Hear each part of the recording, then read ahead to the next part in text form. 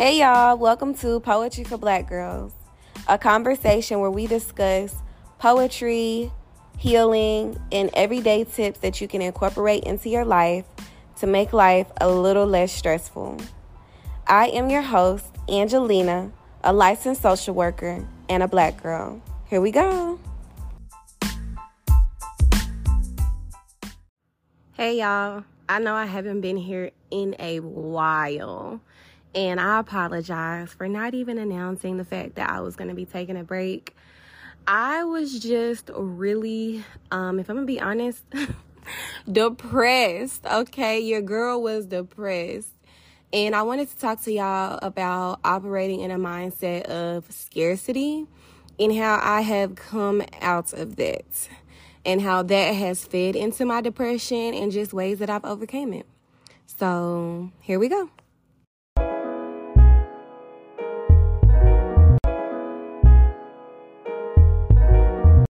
So first things first, I quit my job. Yes, I put in my 30-day notice and took it down to a 21-day notice. And I have 2 weeks left of those 21 days, and I have decided to find another job. I did find one before I put in my notice, but during that job search, it showed me that I have felt stuck in my current position. And if y'all go back and listen to the episode with me and Alicia B, I do talk to her about, how I'm feeling like I'm stuck in this 9 to 5. Like if I had less debt, I would be able to work less. But, she was very encouraging. And now here months later, I'm really hearing her words again because they were so helpful into not keeping me in the mindset of feeling stuck. So as I was on my job search, I learned that there are things that I do and do not want. And so I got one job offer that didn't require me to be at a physical building every day, but it required me to drive. And I was like, I like that idea because I don't have to show up to an office and have that office small talk. I don't have to deal with the anxiety of like having a office mate or, a suite mate in the office that I don't care about or care too much for. I don't have to really deal with that office politics that comes with coming into a physical office. But they were not offering me the money I required, and they were also asking me to put wear and tear on my vehicle. So I was like, okay, that's something I want, but those are things that I don't want. And a part of me was going to take the job because I was so ready to get out of my current position that I was willing to not have everything I wanted, right? I was thinking to myself, well, this is the best that I'm going to get. Nobody else is offering me anything else. I was operating in a mindset of lack and scarcity and thinking that I wouldn't find anything else. Well, I have a person in my corner that I talk to. She's like a mentor. And I was talking to her about my job search and how disappointed I was. And she said, you'll find something that she said, you'll find something that has everything you want. And when she said that, I was just like, I will? Like, it was strange to me that that thought had never occurred to me. Like, to me, I did not think that I could find anything that I wanted because I hadn't found it yet. So I thought it didn't exist. But when she said that statement, I was like, oh, maybe I can. Okay, so let's keep going. I continue to put in job applications. I turned down that job. I felt good about my decision. It didn't feel right in my spirit. Like, it didn't sit well with me to accept that position. So I told them, no, thank you. And then the same day, my supervisor at my current job was like, hey, I got this other position available for you. You should put in your application. But I don't really want to stay in my current company for a plethora of reasons. And I genuinely wanted to work from home so that I could travel. And so I applied for my social work license in other states so that it could open me up to more job opportunities. Because if you don't know, social workers have to be licensed in the state in which we want to see clients in. So I can live in California and have a license in Texas. And as long as I have a license in Texas, I can see clients in Texas. So I had started applying for my license, which was an investment, y'all. It was a good chunk of change and a good chunk of time. But I knew that it would at least allow me to either do travel social work or to get a remote position in another state. Y'all, when I say the licenses that I applied for in the states in which I applied to, there were like so many jobs that had exactly what I wanted. Flexible schedules, work from home, great pay. I was just like, what? So it wasn't that it wasn't there. I just wasn't looking in the right place. And it took me thinking outside of the box to be like, okay, if I want to work from home, let me find out how I can work in another state, because obviously the state I'm in ain't giving. So I did, and I got offered a great job opportunity with a great sign-on bonus. It is going to take a little bit of investment in my part as far as I have to invest in my own equipment, but it's just all around. It seems like a really great company. Their teaching style, training style, the way they do therapy, it just sounds amazing. So I will be starting with that company and I will be doing therapy. And that's not something I'm currently doing in my role right now. So it's exciting to have that clinical experience and to feel good about my decision. And so I took it. And I feel like I'm finally coming out of my depression, because it's a lot of times where it's not about, you can rethink things so much, right? You can change the way you think and feel and how you act in yourself so much, but it comes to a point to where you have to ask yourself, is it me or is it where I am?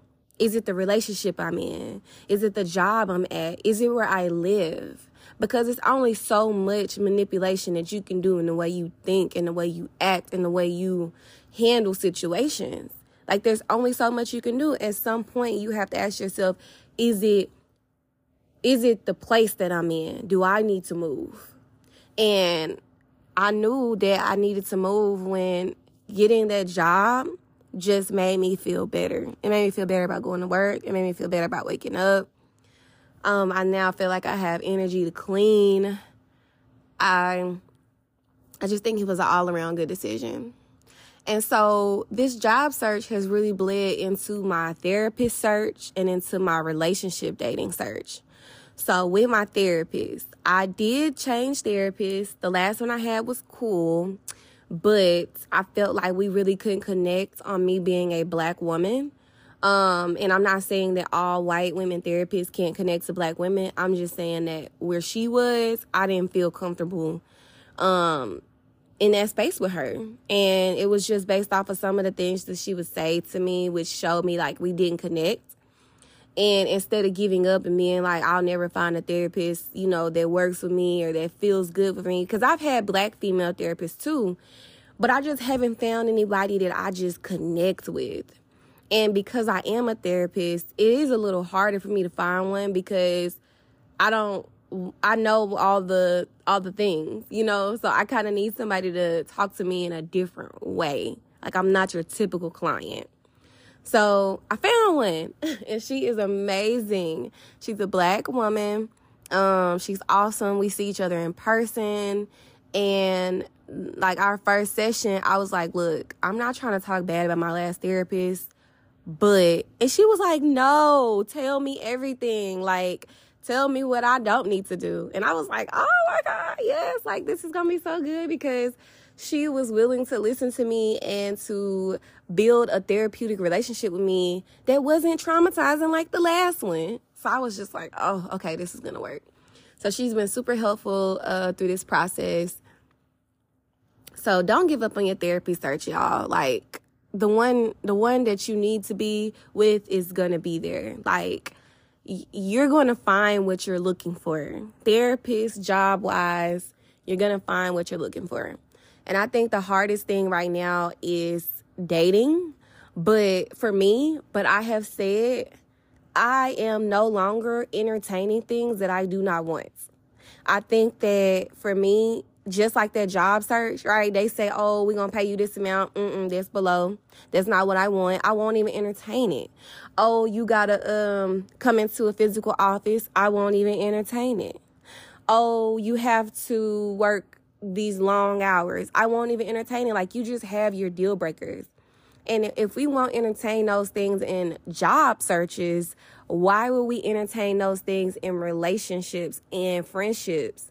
And so I was just like, if I want a guy who has his own house, has his own car, has a job, why am I entertaining anybody without any of those things? Like, I'm wasting my time because I don't want that person. Like, that's not what I'm looking for. But I noticed for me, I would entertain people that don't have everything I'm looking for because I was operating in the mindset that nobody that I'm compatible with will have everything I'm looking for. And it's like, yeah, it's not impossible. Like, I'm not asking for the world. Like, he don't got to be 6'6", 200 pounds, professional basketball player. Like, I'm asking for the basics. And when I thought about that, I was just like I'm asking for the basics, like it's a job out there that's going to pay me what I'm worth, that's going to allow me to have a flexible work from home schedule. Like, it's a man out there that can give me what I desire. So, I mean, I am dating, and anytime I come into contact with somebody that invalidates my feelings, that's giving narcissism, that can't take me on a date, that I feel like is lying to me, is initially, all right, I'm gonna just text you and never talk to them again. Like, that's how that conversation ends every time. I don't have the energy anymore to argue with people, to try to change people's minds, or to entertain things that don't serve me. So that's where I am with that. So it's really just been a learning experience. And I hope to bring y'all more guests, and I hope to bring y'all more information and just updates on my journey, because I know practicing therapy will provide me a lot of different things to share with y'all. So I look forward to talking to y'all in another episode of Poetry for Black Girls. Bye. Well, I hope y'all enjoyed that conversation as much as I did. If you enjoyed listening to the podcast, please like it on whatever platform that you listen to this podcast. Leave a comment and share the podcast on social media platforms using the hashtag Poetry for Black Girls. I'll talk to y'all on another episode of Poetry for Black Girls. Bye.